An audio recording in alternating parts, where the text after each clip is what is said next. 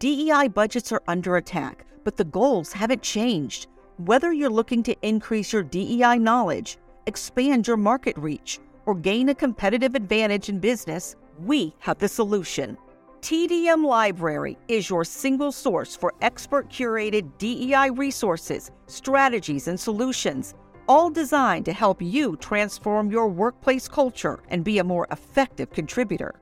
For $9.99 per month, you get access to our searchable subscription-based digital library. There, you'll find articles, practical how-to guidebooks, podcasts, award-winning microvideos, and more than 700 Q&As, designed to help DEI practitioners, thought leaders, and executives create a more inclusive workplace. Whether you prefer to listen, watch, or read, we have the resources for you.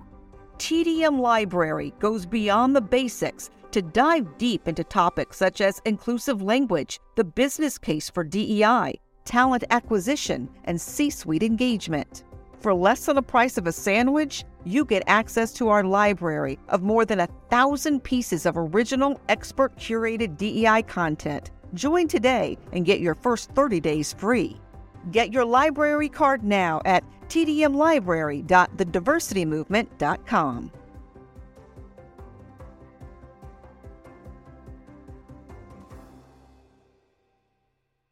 You can't stop me, nothing's gonna stand in my way.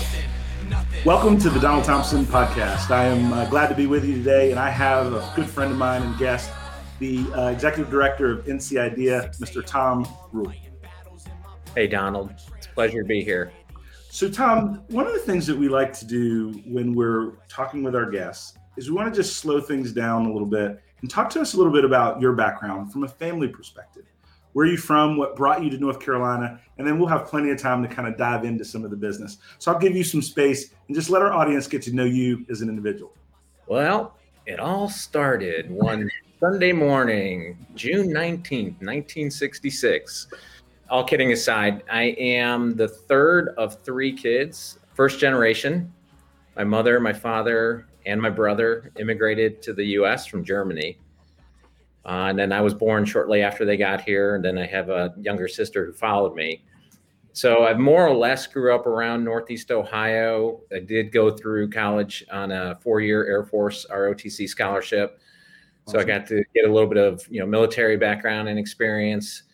After I got out of college, I did move to Detroit for several years for a job.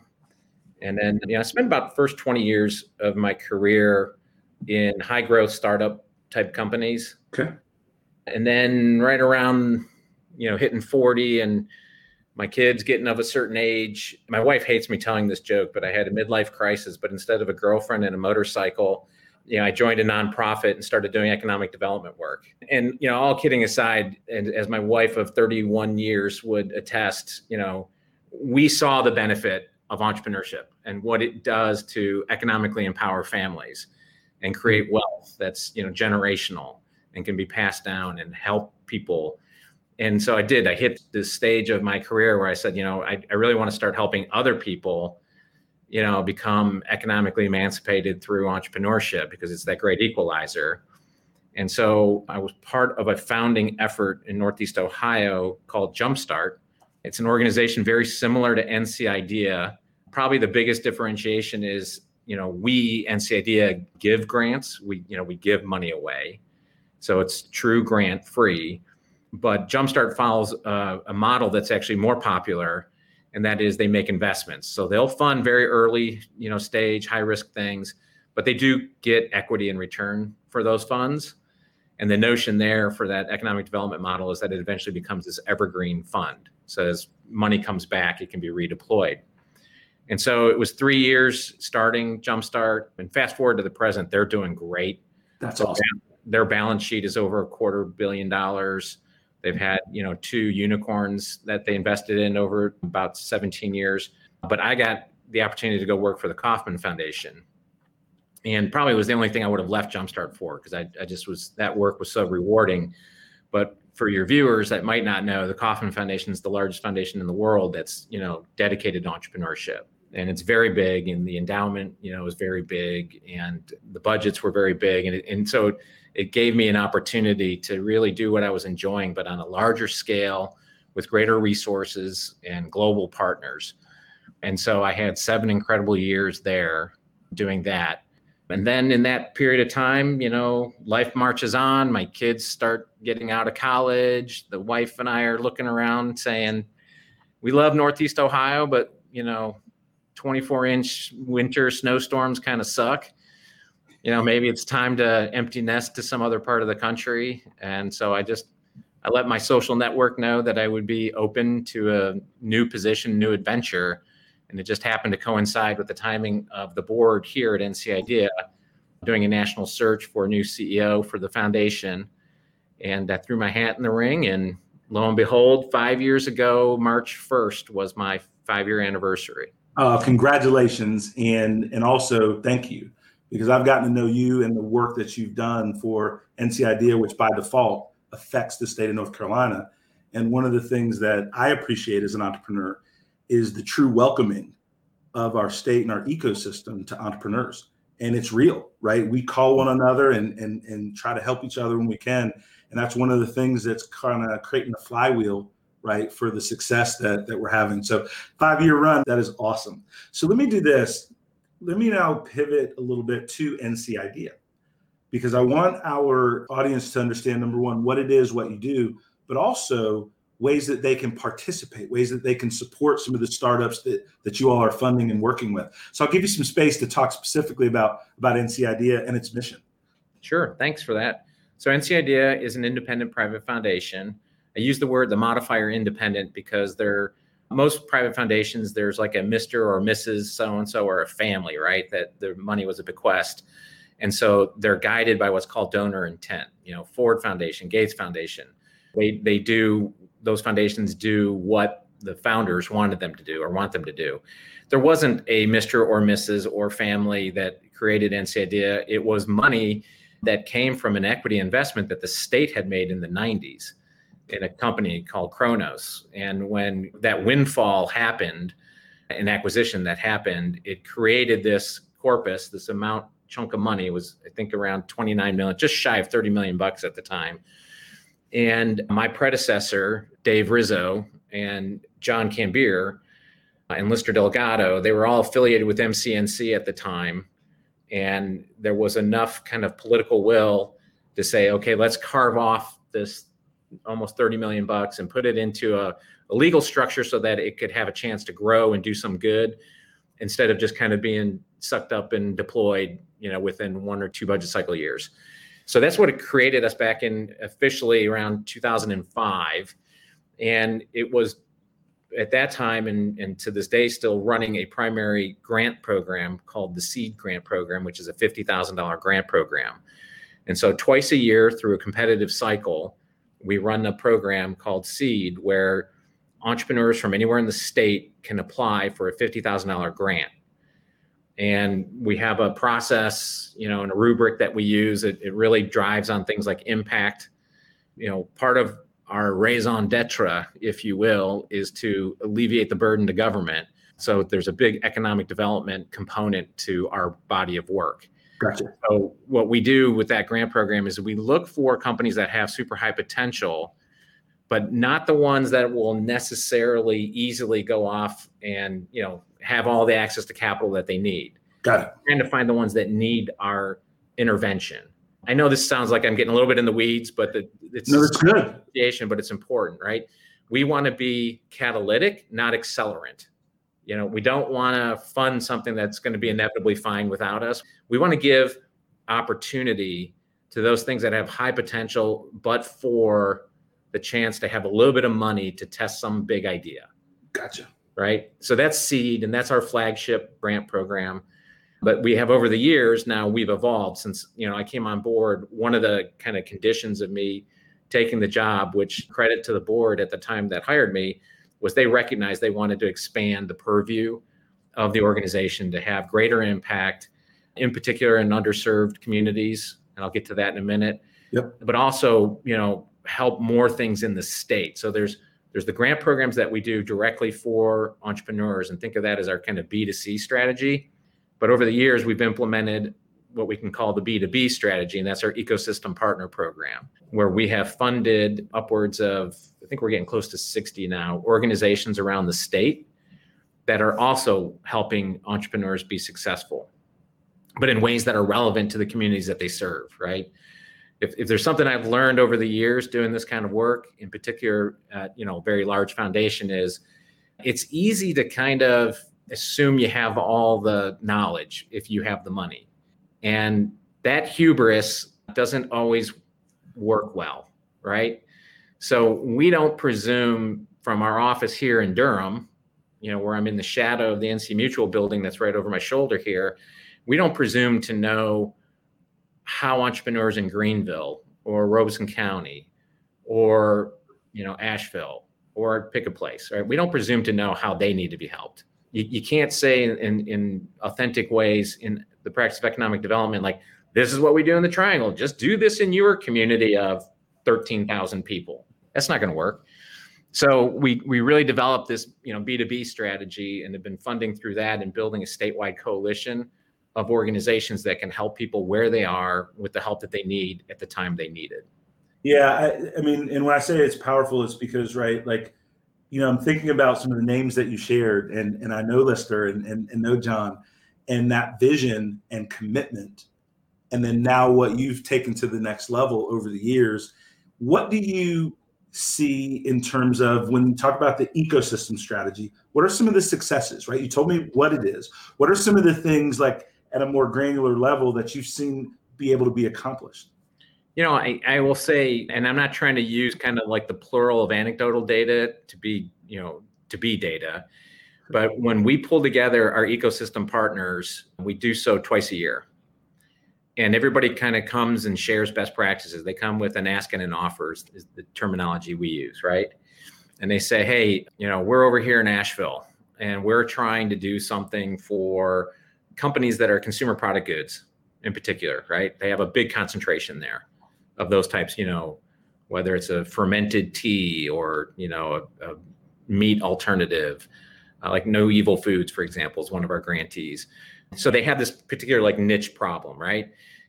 They can bring that to the council. They can bring that to the ecosystem partner network and say, does anybody else have ideas, or are you grappling with something? So we have this coordination level that happens that heretofore never happened, right? There was no unifying reason to bring these disparate, I should say, groups together and talk to each other. Gotcha. As a matter of fact, I remember the very first one we did, the very, very first kickoff. Eric Toon was at the moment still over at Duke, and we were all in the room, and Eric looked around the room and he was just like, I don't think this group of people have ever been in the same room together. That mere convening has value, right? Because we can help each other. That's right. We do more together than we do alone. And so that's been something that I'm very encouraged about. Every grant cycle, when we help these companies directly, that's incredibly rewarding. But when you understand that you can help more by helping the people that help the people, you start understanding multiplier effect. And you can see how, if you have a multi-pronged strategy, you can help at the aggregate level more things to happen. A lot of that work that went into the inspiration and the thinking of what we recently created, which was the North Carolina Black Entrepreneurship Council. Let's talk into that a minute, because our audience can't see you, but based on my visual, you're a middle-aged white male, right? Yeah, you're right. And a lot of times, and this, is been my positive experience, but a lot of people have, because of the way power structures are set up in venture capital organizations and our government companies, right? If you're a person of color, you see that middle-aged white male is not someone that could be helpful, but somebody that may be holding you back. Right. You are counter, and many of the folks that I know are counter to that narrative. And so one of the things that I like to do on my show is bring together people with that common bond to move things forward. And we have a lot happening in our world politically, racial equity, and different things. You're looking at it through a business lens in this case. Talk to me about this Black Entrepreneurship Council, the seed to birth it, and what you hope to accomplish from it. Sure. So one of the first conditions of, me kind of taking over at NCIDEA was, and again, I want to give credit to the board because they shared this value, and the staff, goes without saying that the staff does. And I said, listen, first of all, what we have to do is we have to be true to this commitment. And so let us put forth a goal for ourselves that we're going to measure against, that no less than 50% or half of our total time, treasure, and talent is going to have to be in service of underserved communities, which we define as minority, female, or rural, and obviously any combination thereof. But we had to say it, right? And we had to write it down, and we had to say that we're going to hold ourselves to this, and we have to measure against it. Because, as is the big cliche to say in business world, if you don't measure it, you don't attain it, or you don't achieve it. That's right. So everybody was on board with that. And that forced the behavior of questioning everything we do, right? And every stage of it. So when we do a call for applications, what does our underserved numbers look like just from the gross application? Then we call the herd, right? And have semifinalists. And it's like, okay, at that stage, what percent did we go down in certain categories, or did we stay up, right? And then from semifinalists to finalists, we track all of that, every step. And we intervene where we have to be true to our goals, right? And so we've been doing that now for several years. And I just had the sense, like everybody else, last summer was an awakening. Now I'm from Cleveland, and that kind of happened to me several years even prior with Tamir Rice, and the unfortunate slaughtering of that young man's life, or ending of that young man's life. And I just, I've been around private equity, I've been around economic development. All the data is glaring. It's been glaring at us in the face for years, right? Black people are not funded at the same level. They don't have access to the networks, the capital, full stop. There's no debate on that. So what's anybody doing about that? That's right. I saw a lot of virtue signaling going on in the summer. What's our BLM statement going to be on our website, right? Like, I want to be woke, so I'm going to do some hashtag justice BS. That just felt so disingenuous to me. And even though we had this big overarching goal, when I looked even deeper at the data, it's like, well, I mean, short of some like extreme racist type person, who could argue against having a focus that's going to be exclusive to the Black community, right? Give me the argument against that. I could spend 3 hours on this podcast making the argument for it. So give me the argument against it. And of course, it's crickets chirping on the other side of that. There is no argument against it. So it's just a matter of doing it. That's right. So I brought it to the staff, and, they tolerate me, which is appreciated, because I get a little excited, and then they say, okay, I'm the same way. Tom's had an idea, heads up, and they help me, work it into something workable. And so a couple of epiphanies had to happen. To your point, I am fair complected. I am of the, middle-aged white guy club for sure. So if we wanted to be authentic about this, we had to realize that we had to understand what our role was, know what our lane is. And it isn't necessarily to lead this, it's to support it. It's to empower the group that we seek to help. And that's why I think the first most critical step of forming the Black Entrepreneurship Council was forming the council. We had to acknowledge the board and the staff, as well-intended as we are. We had to acknowledge that we needed a council of the people we seek to serve to lead what that service would look like, so that we didn't approach this with the assumption of complete knowledge that, again, as well-intended as we would be, that we would think, oh, well, this is what we should do to support Black entrepreneurship in the state of North Carolina. We said, no, we couldn't do that. We had to form a council of, Black leaders that would be that voice. And we had to be comfortable and trust. Trust is the biggest part of this. We had to trust, a group of people to come together, united by common purpose, and say, okay, what can we do to make this a reality? And so what that resulted in and how that's manifested is I've got to find money. Like, my role is to put money under the auspice of the council so that we can basically do the highest leveraged things to eventually make North Carolina the best state in the nation for Black people to start and grow companies. Full stop. That's all I want to do. Right. That's it. When I appreciate both the way you described it, and also you mentioned trust, but there's also a component of humility to step into a different role when you're used to being a leader or a lead organization, whatever the case may be. And that knowing the lane of when it's your turn to lead versus support. And I think that is really powerful. The other thing that I really took from it was the documentation of how you were going to deal with your time, treasure, and talent. And when you bake that in, that became your true north. And I think that's just a lot of discipline. A lot of times, and I'm guilty of this, but I'm working more with nonprofits and different things. And these are great, well-led organizations. From the outside looking in, right? You think nonprofit, you think they're putting on events, and it's kind of happenstance, right? But Right. your mission and the seriousness with which you approach your business doesn't align necessarily with the stereotypical component of that designation.org. And so that's just really impressive. And I just wanted to acknowledge that and share that, right? In terms of what I'm looking at and thinking. And then also the other thing that's really cool, and I talk to this, when I'm talking with emerging entrepreneurs about networking, the ask and the offer. It's easy just to ask someone for a cup of coffee and take, right? But you described when the ecosystem's partners get together, there's an ask and then there's an offer. And then that keeps that relationship self-perpetuating and growing. Where did that mindset come from? Where did that phrasing come from? How did you make that a part of your culture for what you're doing? It's, first of all, thank you for the kind words. I appreciate that. And I think it's just been it's been the product of what my career has been leading up to. Having had the benefit, like in the early Jumpstart days, as being that new thing and walking around the state with my tin cup begging for money, right, to help fund this nascent thing that was going to help bring some economic recovery to Northeast Ohio, which was the buckle of the Rust Belt, so to speak, to going to the Kauffman Foundation, right, where you have Kauffman on your business card, you have 50 extra IQ points, your jokes are always hilarious, right?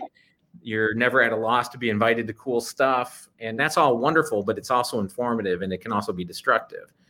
Well, not destructive. That's too harsh of a word. It can amplify blind spots, right? So I've learned from both extremes that humility in this work, despite your best intentions, despite feeling like, I work 10, 12-hour days helping people, so whatever I say should be, taken as gospel. You just realize, no, that's not true. It's not. And especially if you're going to step out of your own realm of personal experience, then you should first, forgive me for saying the cliche, but you need to first seek to understand before you can be understood. And so that's what we had, the space, and my current board is so optimized right now. They are so in support of this work that I can be upfront with them to say, listen, I don't know where this is going to end. I don't know what the outcome is going to be, right? But I promise you the team is going to work their butts off to, have as much impact as possible. We're doing it based upon all this research and data that we ourselves track. So a reasonable person could understand that we're taking what could be conceived as a smart approach. So let us do it. And if we see things that change, if we see things that aren't the desired outcomes, we'll pivot, we'll change, right? Now, this is part of what is a stigma in this space. I think that people are so afraid of failure. And it's like, we support entrepreneurs, for God's sakes. They risk failure every day, right? So let's eat our own dog food here and take this approach that says, we're going to go out there and do our very best, with smart people and hopefully adequate resources. And hopefully we'll be right more often than we won't be. But, we're going to get it wrong. Of course we are. If you don't, you're not doing enough, right? That's the other part of this. And I'll tell you, and I apologize because I don't know how much time I'm going to be eating in here, but no, keep it moving, my friend. I want to share, and this is very real and it's timely. So we're a year, right? 1 year anniversary of COVID. You remember where the markets were last March? Stock markets, right? 35%, 40% off where they are now. So foundations, anybody, nonprofit that's got money in the bank, right? And they live off of that. They were, crapping the proverbial brick because, you live off of that. Your corpus is your source, of funding. And so, lots of foundations, when there's a big economic shock like this, they pull back on their spending out of a self-preservation mode. Yep. We just took a hit. It's on the books. It's not real hit, but it's, eventually it's going to have impact. So we pull back, and they'll pull back from their 5% spend. So by law, IRS, if you're a foundation, you got to do 5% of net assets every year. But you can underspend that. What you underspend, you have to carry forward. You have to eventually spend it, right? Gotcha. But a lot of foundations will go, oh man, circle the wagons, pull back on grant making. Let's suspend programs for a while, and let's ride out the storm. My board, our team, looked around and said, oh my God, this is seismic. The need is going to be off the charts. This is historically unprecedented. If we weren't made for this, what were we made for? And instead of doing a pullback, we committed to doubling. And we went and approved a 10% budget instead of a 5% budget. And not only did we do that for the fiscal year that for us will end June 30, the board committed to doing that for 2 years in a row without even knowing how much, and in March, to make that decision in last March, we're making that decision saying, okay, if things don't recover dramatically, we're actually going to be burning down our endowment, which means it puts the future at risk. But the need was in the present. So it was an act of courage, right? So now fast forward today, where are markets today? Not only did we recover, we recovered stronger, right? Everybody's endowments above and ahead of revenue. And so we had our March board meeting a couple of weeks ago. We had to do the financial update. Our revenues are all ahead of projections. Now I ask you, had the board been protectionist last March and said, no, we're going to pull back, self-preservation mode. And then we go into this March board meeting a year later and see where the financials are. Do you know how small that would have felt? Do you know how cowardly that would have felt, right? I couldn't have been prouder for the team who said we're up to the challenge because we doubled our output during COVID. You know how much social activity there is part of our work? Yep. So, when we do these 8-hour selection days, that's usually in person where you can get up and have breaks and talk to other people. 8 hours on Zoom sucks. Right. Right. But we're grinding it out. And so we finished last fiscal year at a record. We're going to finish this fiscal year ahead of last year. And if things go the way I think they're going to go, the next fiscal year, which will start in July 1, will beat the current fiscal year. That's awesome. That's having courage, and that's stepping up to the moment, right? And I couldn't do that if we didn't have the board and team that we have to do that. Yeah, that's powerful. And the way you phrased it, right? An act of courage, right? That action component. Right. And really putting the money, the finance in that risk, like the entrepreneurs that you serve. And so that is, what a great story. One last question. We talked about 30 minutes and we're going to be a little bit over, so I hope that's all right. One of the things that I want to get your take on, and this moves a little bit away from NC Idea and entrepreneurship in particular, but more of the macro issues we're having in terms of leaning into racial equity. And I want your opinion. You mentioned virtue signaling and different things that companies are doing. There's a lot of leaders that mean well, want to do well, want to learn more about diversity, equity, inclusion, and what their lane is. And I've talked to them, and I've talked to other leaders on their behalf, but they are genuinely afraid of making a mistake, saying the wrong thing, and that backlash that doesn't represent their intent. Right. What advice, and this is a place that I don't live, right? Like I'm on the other, like I'm not experiencing that. I'm full steam ahead, right? I'm the African-American entrepreneur trying to change the world. And if I make a misstep or whatever, no one's calling me out too harsh right now. Right. Right. So what advice or what perspective would you share for those folks that want to be more vocal, but there's that real concern of impact of getting it wrong and being perceived in a negative light when they were trying to do something powerful? How would you talk to them or guide them? Well, I think, first of all, I would congratulate them on at least having the desire, okay? Because far too many people are just content being quiet and doing nothing. So the fact that you've got the intent is good, but that's about all that it is. It's good. It's going to take effort, and it's going to take an authentic effort. And my first piece of advice, there's kind of a staging to this. First piece of advice is get educated. Talk to people like you. Talk to the people that you hope to help, that is your intent to be involved in. Challenge your assumptions, right?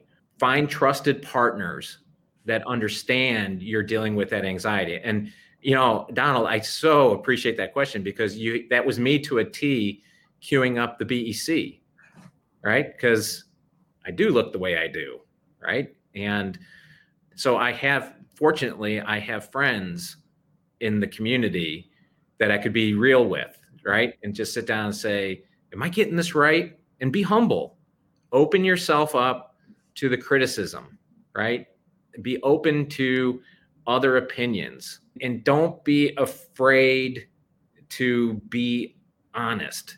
It is so weird. And I think it's maybe because the politics of the last couple of years has really amplified this gotcha type of environment, and, everybody pouncing on everything.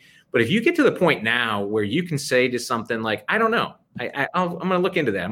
It's almost like a superpower, right? It's like disarming. Like, wait, what? You just admitted that you don't know something. It's like, well, hell yeah. Right. I can't expect to know everything. All I can promise is that I'm going to, try to get as smart as I can on the topic. We'll go forth and we'll do something about it. And if we hear, backlash, if I did misstep and my good intentions were in the wrong direction, then we'll correct for it. But for goodness sakes, it's not the end of the world, right? And I don't have to give up if I stumble, right? I've got friends who, one very, very dear friend who's, 20, I don't want to get the wrong, I think 28 years sober. He's been sober for a very long time. Let's put it that way. And I'm often fascinated about, his stories of recovery and how he got on this, path. He had the good fortune of somebody that intervened with him. And one of the things he always tells me is, like, people that are on recovery, right? The ones that can be successful versus those that can't are the ones that can cut themselves some slack when they've had a stumble, and realize that, okay, tomorrow's a new day, and it's another opportunity to do great things. And I think the same thing applies in kind of economic development. And if we have more good days than bad days, in the long run, we're going to accomplish great things. So back to the specific point of your question, if you are, a white executive and you want to, have an impact here, be honest with yourself, try to understand where your blind spots are, talk to people, of the group that you hope to serve, get their advice, disclose every chance you get. We're going to probably get this wrong, but we're going to try to get it right, so that, you don't have to experience that shame of, like, oh my God, I got it wrong, and now I'm one of those guys, right? And then don't let haters, don't give oxygen to people that are going to hate on you regardless. I mean, I got to tell you, when we launched the BEC, I got some very surprising to me, because I'm, a white guy. Right. But I got hate mail, right? I got people that were and it was funny, because when I mentioned that in one of our early BEC council meetings, I'm looking at 25 black faces looking at me like, well, what the hell did you expect? Right. Like, oh yeah, I guess I was being naive, right? And for me, that was just an indication that we're close to the problem, if we hit the nerve.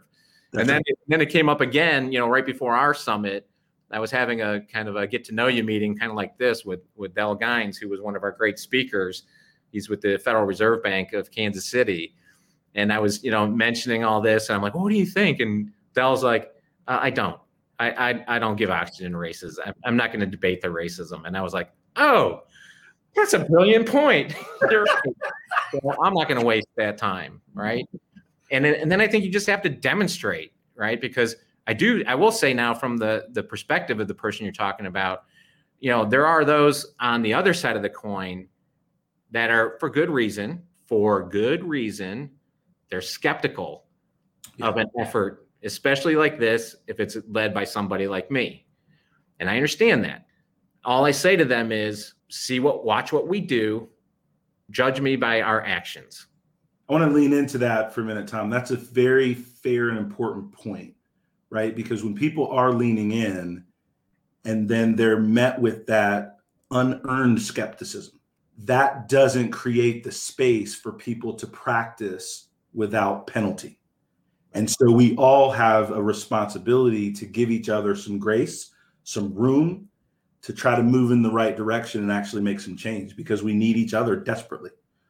Right. To do this work. And I was just furiously writing, right? Like everything you were saying, right? Get educated, expand your network, challenge your assumptions, find trusted partners, be humble, be open to the new ideas. Don't be afraid to be honest with what you don't know. Right. That's very difficult to business leaders that have achieved a certain level of stature and different things. That component, it's hard for any of us. And don't give up if you stumble. And then the one I love, my friend, right, is don't give oxygen to haters that are going to hate anyway. Point to, right? So, I mean, that comes off sometimes as arrogance or me being aloof, and that's not my intention. But my time's too precious, and I value it, right? So I'm not going to waste it debating hatred. No, that's good stuff. There's no point of it. No, I can tell when I'm talking with guests and different things, I'm into all of the interviews because I'm talking to some amazing folks. But I can just tell in my notebook when it's filling up, even though I know I'm going to get a transcript, right, that it's hit something that I think is just really, really powerful. Thom, I want to thank you for your time. Oh, my pleasure. I really enjoyed speaking with you. I look forward to watching and admiring, and anything I can do to help, please call on me. But I'm thankful to have what you're doing in our ecosystem. And it gives me, and I will share this very sincerely, in the work that we're doing with the diversity movement and trying to do our part in making this change with business leaders and different things. Sometimes people will ask me how I'm impacted by the things that I've seen. And I tell them the one thing that helps me push through the tough days is when I talk to people that have the power and the passion to make a difference like you that are doing it. Because then that energy says, wait a minute, there's hope for tomorrow. Because I, like any other Black man, can get discouraged as what we see in this recurring narrative. And so I'm really thankful for what you're doing and the energy, right, that I get from seeing what you're doing. And so I appreciate it. Well, thank you for the kind words. For me personally, it's a privilege to do this work. I feel like I'm one of the luckiest people in the state of North Carolina. I think I have one of the best jobs in the state of North Carolina. I enjoy it. It's also in my life stage, right? I'm at that age at soon to be 55 where I want to start thinking about, okay, how did I leave my mark on the world? And I think the BEC in particular, of all the things I've done, even on a global scale with the Kauffman Foundation, I think the BEC has the potential to be a national exemplar. It can be replicated in other states, and we're documenting everything on it so that we can write the compendium someday and the white paper can get written about it. And I think if we do that, we can really transform certain long-held assumptions around economic development and, building equitable communities that will be better for everybody. It's not just helping a particular community, but when the most marginalized communities have access to a level playing field, it helps everybody. It helps everybody. There's no debate on it. The data is there if you want to go look for it. So thank you. Thanks for the opportunity to amplify our message on your great podcast. I've been enjoying it. We're very fortunate here in North Carolina to have thought leaders like you, leading this cause. So awesome, my friend.